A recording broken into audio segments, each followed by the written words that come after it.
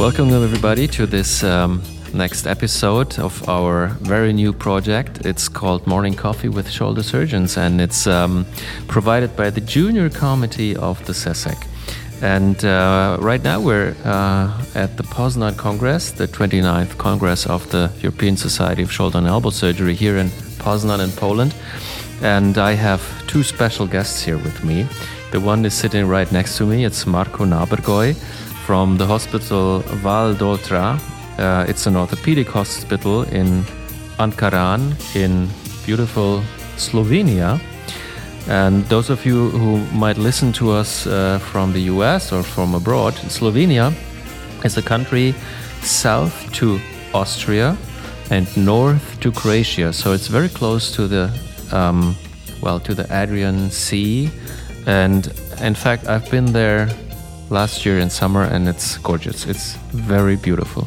And the second guest, we just said maybe I need a correct introduction. But if I say Professor Bernard Mori is sitting here, maybe I do not really need this introduction, because he's a very famous and well-known man in shoulder and elbow surgery. And he's the emeritus, and he was director and chairman of the orthopedics department at the Mayo Clinic in Rochester, Minnesota, USA. And it's a great pleasure and great honor to have you here. And the Junior Committee, they've written down some things and questions they want to ask. So I'm very excited about this interview. So Marko, here you go. Thank you, Robert. I feel excited to start with a new project, a new podcast with you, where we, the members of the Young Forum of SESEC, will be able to speak with the great shoulder and elbow surgeons of the world and try to understand what made them great. So I'm very happy to have Dr. Bernard Mori with us. And I would like to ask you, so in your career, you did reconstructions of the knee, hip and the elbow, but it was the elbow that made you famous. We could even say that you made the elbow famous. So could you explain to us what led you to focus especially on the elbow joint? Why elbow? Yes. Well, it is a question that gets asked fairly often, and the first thing I would say is that I think as an orthopedic surgeon I was very fortunate in that I loved all aspects of orthopedics. So I didn't start the profession with the intent of focusing on one area and becoming well known for it or having any particular notoriety. It was just, I liked the entire spectrum of the profession. But I did have, for some reason, and I guess I'd have to think further why that reason is, I did kind of want to make a contribution to the specialty. And I had that instinct when I started. And I thought I would probably do it in the research lab because I had some research interests. And I got some advice very early on. I was a first-year resident, and I asked the head of our research effort at Mayo what he would recommend. Told him I was interested in basic research. I was interested in maybe contributing to the specialty. I was at Mayo, so I thought I had an opportunity to contribute. What would he recommend? And he very simply said, work in a vacuum. And then he turned around and walked away. He didn't explain it. He didn't need to explain it, I guess. And so that was the advice I got. And I was on a rotation with the hand surgeons at the time. And within a couple of weeks of that advice, I operated on 2 patients with my senior consultants, and we removed silastic radial heads from the elbow. They had both fractured and failed. So I went to the library. In those days, that's how we looked stuff up, and looked up silastic radial heads, and there was no articles on it. So I found a monograph written by the man that developed it, a person by the name of Alfred Swanson. And I was amazed at the fact that there was almost no scientific basis for using a silastic implant. There was no testing. There was no series on it. And my experience of 2 is they all failed, at least the only 2 I'd ever heard of. So then I started just reading more about it, and I found there was nothing to read to speak of. And then I started looking up more generic questions about the elbow, the forces across it, the mechanism, why were these failing on my own, and found that there was hardly any articles on anything about the elbow. So that, it dawned on me, there's my vacuum. So at Mayo, we had a very special program that this person that gave me the advice, Dr. Kelly, was responsible for. We could spend an extra 6 months in the lab and get a master's degree from the University of Minnesota. And my degree is in mathematics, and so I wanted to understand the elbow better. And to understand the elbow, I wanted to understand the forces that accounted for the problems of the elbow. But you can't calculate forces unless you know the kinematics, how it moves. And so I kept working my way back until I got to some really basic question. So I decided to use an analysis of the kinematics of the elbow as my master's thesis. And that was my master's thesis, and I got a master's degree in biomechanics from the University of Minnesota. And that gave me insight into how the elbow actually functions and moves, and nobody had ever described that before. And then from that experience, I just continued to ask questions. And again, it was a vacuum. Nobody had ever really paid much attention to it.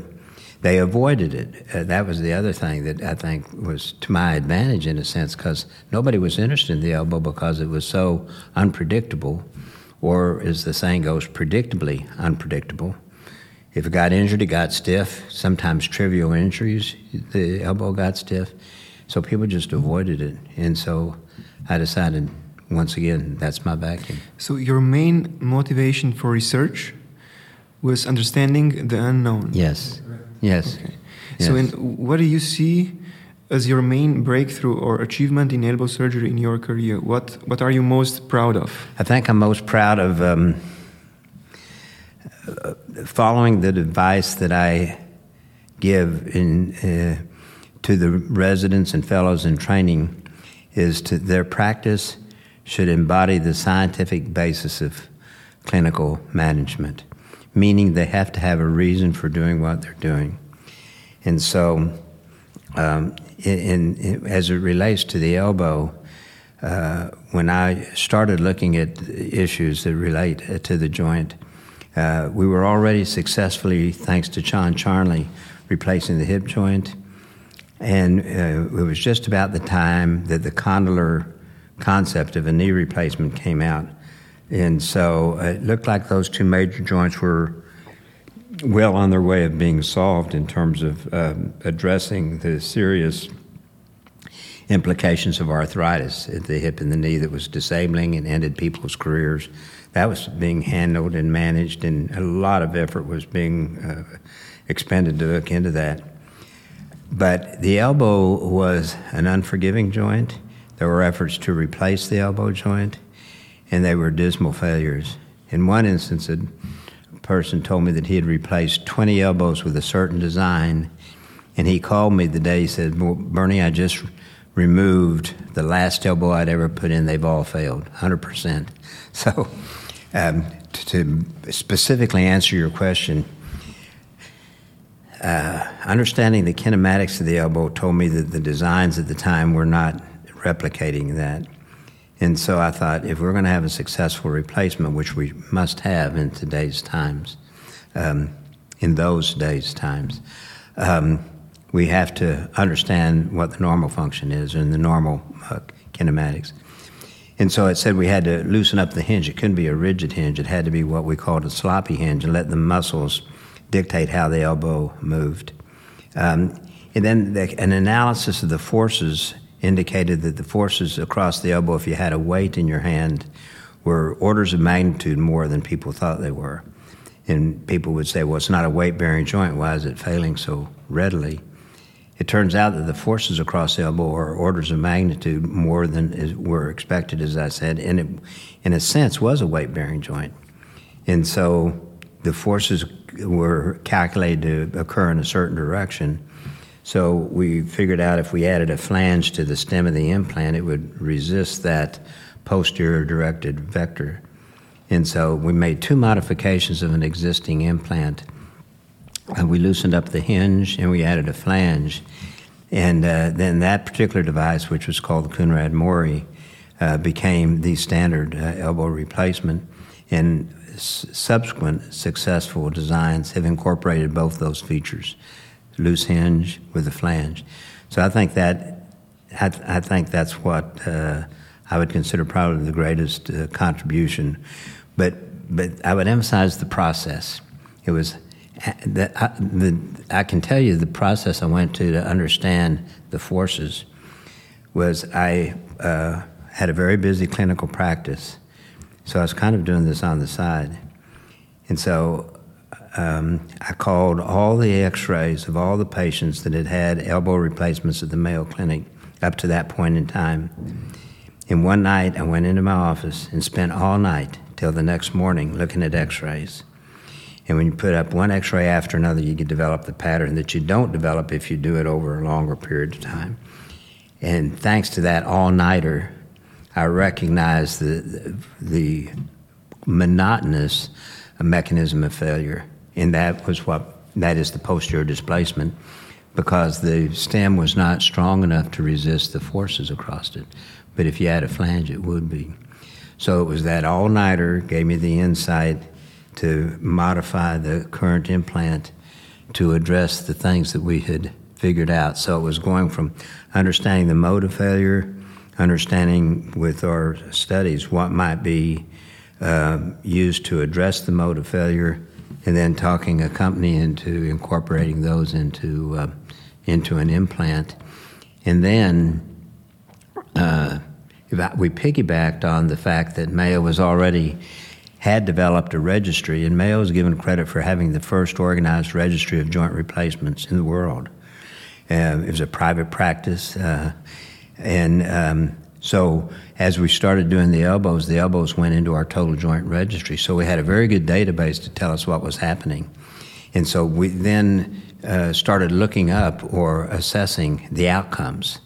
And so we had the minimum 2-year outcomes, and we looked at the patients with rheumatoid and the post-traumatic, and we could look at it as a function of the underlying diagnosis. So we developed a very rich kind of library of articles that define the outcome of total elbow for various surgical indications. So that kind of closed the circle from trying to understand why a joint couldn't be successfully replaced, studying it, using the study to modify an implant, and then study the clinical outcome of the implant. So that was the full circle. And I think that was kind of the contribution, the method, if you will, as well as the specific recommendations for change. And what was your biggest life-changing opportunity? It was marrying my wife. Actually, I was working at NASA when I got out of college, and I was enrolled in law school, so I was going to be an attorney. And that summer, I met a very attractive nursing student, and she was a very dedicated person to her patients. And now she's my wife of 55 years now, but she really was a motivation to change directions. And so that was probably the biggest moment of my life, was meeting my wife and marrying her. And she supported me through all these years of very long hours with 4 children at home, and she took care of the house, and so that I could focus on my career. And so I think marrying her was the biggest moment of my life.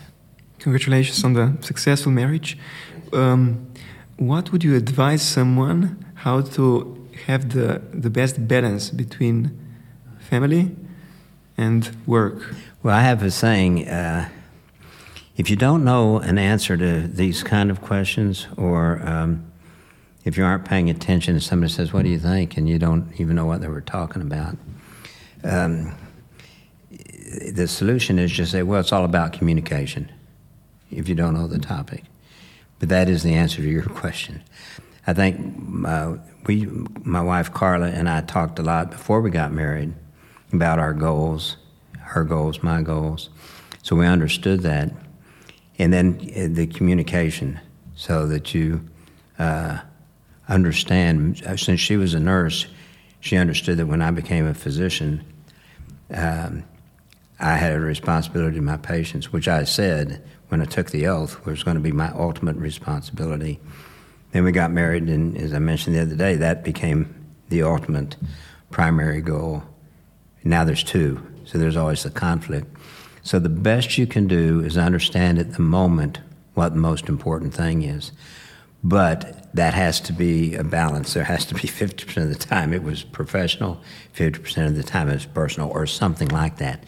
You can't say, I'm balancing it, and 95% of your decisions go to caring for the patient, or 95% of the decisions when there's a conflict are personal. It really is a balance. It depends on the circumstances. And I was very fortunate because orthopedics typically doesn't have so many emergencies that you just have to be there instantaneously. You know, as you know, those are kind of the vascular insults, and there's just, or if you're on call and there's fractures. But and particularly if you have an elective practice, you got the time to balance things, so you can still take care of your patient, but it doesn't have to be exactly now if you're engaged in a family event of some sort. But you got to work at it, and you have to think about it in advance that that's what you want to do. If you're not making an effort to have some balance, then it isn't going to happen. It's an active, like in the cellular mechanisms, the active transport, it's an active process. And a corollary to that, I think, is if you have children or when you have children, that is your family, the children as well as your wife, and you have to spend time with them.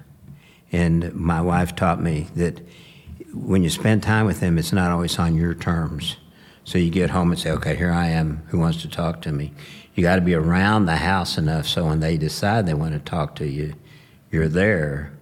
And there was an instance where I came home early one night at 7 o'clock or something, and because my wife says, you need to talk to Maggie. And so I was sitting there, and Maggie comes in and says, hey, Dad, and goes up to her room, and then comes down, hey, Dad, and walks out. And I told my wife, I said, I'm sitting here, and, I'm ready to talk to Maggie. And she just blew in and blew out. And she says, no, you don't get it. You don't do it on your terms. You do it on her terms. So that's but that's the communication we had. And I learned from that it was, at work I could call the shots, but at home I really had to let the kids call the shots or let the circumstance kind of play out. So looking back, would you change anything? Yeah, I made a mistake when I was on the board of governors of Mayo, and I made a mistake of thinking that everybody on the board had a great sense of their own self and value, so to speak. And so I was very outspoken. I thought that the reason that I was on the board was to give my opinion, even if it was maybe not the most popular, but that's why I was there, because everybody was supposed to bring an aggregate knowledge base, or to bring their knowledge base, and then in the aggregate we could make a good decision. And so I don't think I was tactful enough, because I thought everybody wanted, you might say, the blunt truth. I'm not saying that I was rude or anything, but I wasn't as tactful. And so a subsequent member of our department went on the board after I did, and my advice to him was, think twice, because the board, there was only one or two surgeons on the board, and internists don't like people that make definitive decisions based on the data quickly. I did. And it threatened him, quite frankly. So I told my colleague, think twice, and when you give your opinion, really soften it up. Don't give it the way you would give it to another orthopedic surgeon, because you're not dealing with surgeons. So I think that was my big mistake, is that I didn't read that fast enough, and I got the reputation as being definitive, and that sometimes means or implies that you didn't consider all the variables. Well, I did, but you can still be definitive. You don't have to act like you don't know what you're doing. So that was my biggest mistake, I think. So a bit of diplomacy always helps. Yeah, absolutely.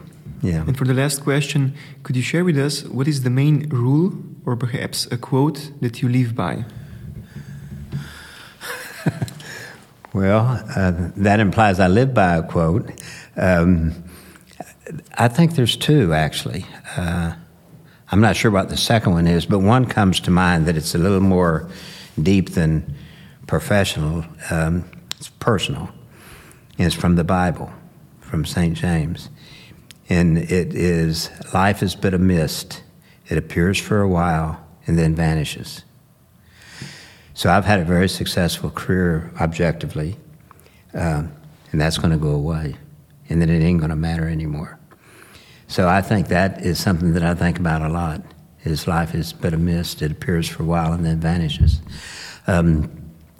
Professionally, the quote that I guess I like, or the phrase that I like, is the scientific basis of clinical practice. Because this is what I tell the residents and the fellows. You got to give me a reason for doing this. It can't be because this is what you were taught or what somebody showed you. What's the basis for it? Because if you know the basis, you can extrapolate into the unknown. And if all you know is you do it this way, and then when you get to an unknown, it's harder to extrapolate. So one of the approaches that I tried to use when I was teaching is say we don't do things by rote, but we do things by principle. And the value of that is when you get out, if you know kind of the principles of why we did what we were doing at the time, you can apply those principles to something you've never seen before. You can jump off from what you have seen to what you haven't seen reliably with some degree of confidence. And I think that's kind of an important concept as well, scientific basis of clinical practice. Thank you very much, Dr. Mori, for your wonderful answers and precious time. And I wish you all the best in the future. Well, thank you. Thank you for your interesting questions, and I wish you all the best in the future.